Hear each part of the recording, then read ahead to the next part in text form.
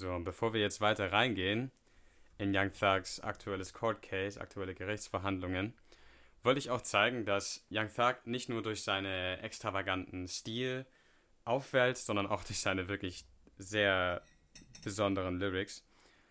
Diese sind jedoch nicht nur in seinen Songs witzig, sondern auch auf Twitter ist er eine äußerst interessante Persönlichkeit. So präsentiert sich Young Thug gerne auch mal viel zu horny online, wie zum Beispiel in diesem Tweet: Ain't nothing like some complimentary pussy. Außerdem präsentiert sich Young Thug auch als ein absoluter King, was Hygiene angeht, und schreibt hier zum Beispiel in einem Tweet: I've got to start putting tissue down more when I use public restrooms. Ich frage mich, was da passiert ist, aber ich hoffe, dass er sich nicht auf einen dreckigen Toilettenrand gesetzt hat. Typisch für Rapper gibt er natürlich an mit seinem großen Weed-Konsum und schrieb den legendären Tweet: No homo, we smoking penises.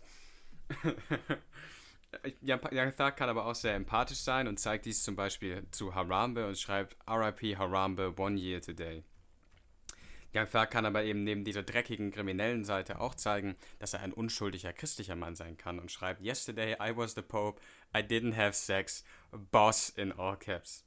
Und auch von seiner weisen, basen Seite zeigt er sich manchmal in diesem Tweet: Why do, and words, think loving a girl is whack? Like, who do you expect to hold you down forever? Your homeboys? Und zeigt hier wirklich, dass er man Commitment zeigen kann zu einer Frau und dass er scheinbar kein Homosexual ist. Auch die Lyrics sind absolut witzig teilweise. Ich habe mir mal ein paar rausgesucht. Zum Beispiel die eine Stelle, ich hatte ja das erwähnt mit den Bloods und den Bs und so, schreibt er eben an einer Stelle: If cops pull up, I put that crack in my crack, I put that brack in my brack. Der Mann weiß also, wo er sein Contraband verstecken kann, wenn er doch mal erwischt wird. Dann hat er aber auch so geniale Lines wie Taken boys to school, Swaggonometry. Oder I pray my... Oder sogar hier auch ein bisschen was... Ich habe gegoogelt und da hat wirklich einer geschrieben, er hätte ihm diese Tiefgründigkeit nicht zugetraut. So schreibt er an einer Stelle: I pray my deaf brother don't run into the police. Cause you tell him to put his hands up, he can't hear. Ain't going for deceased. These rookie police need to get trained even in their sleep. Und wie bereits vorhin erwähnt, ist Young Thug auch gerne einer, welcher mit Gendernormen spielt und rappt zum Beispiel an einer Stelle: In my world, of course, it don't matter. You could be a gangster with a dress, you could be a gangster with baggy pants. Neben diesen guten Lyrics hat er aber auch ein paar Sachen, wo man sich wirklich denkt, so, oh mein Gott, was hast du dir da schon wieder gedacht? Wie zum Beispiel diese wunderschöne Lyric, in der er seine Liebe prophezeit: I miss you, I want to kiss you, I want lick you, pubic hair, oh my god, I'm going there. Nasty.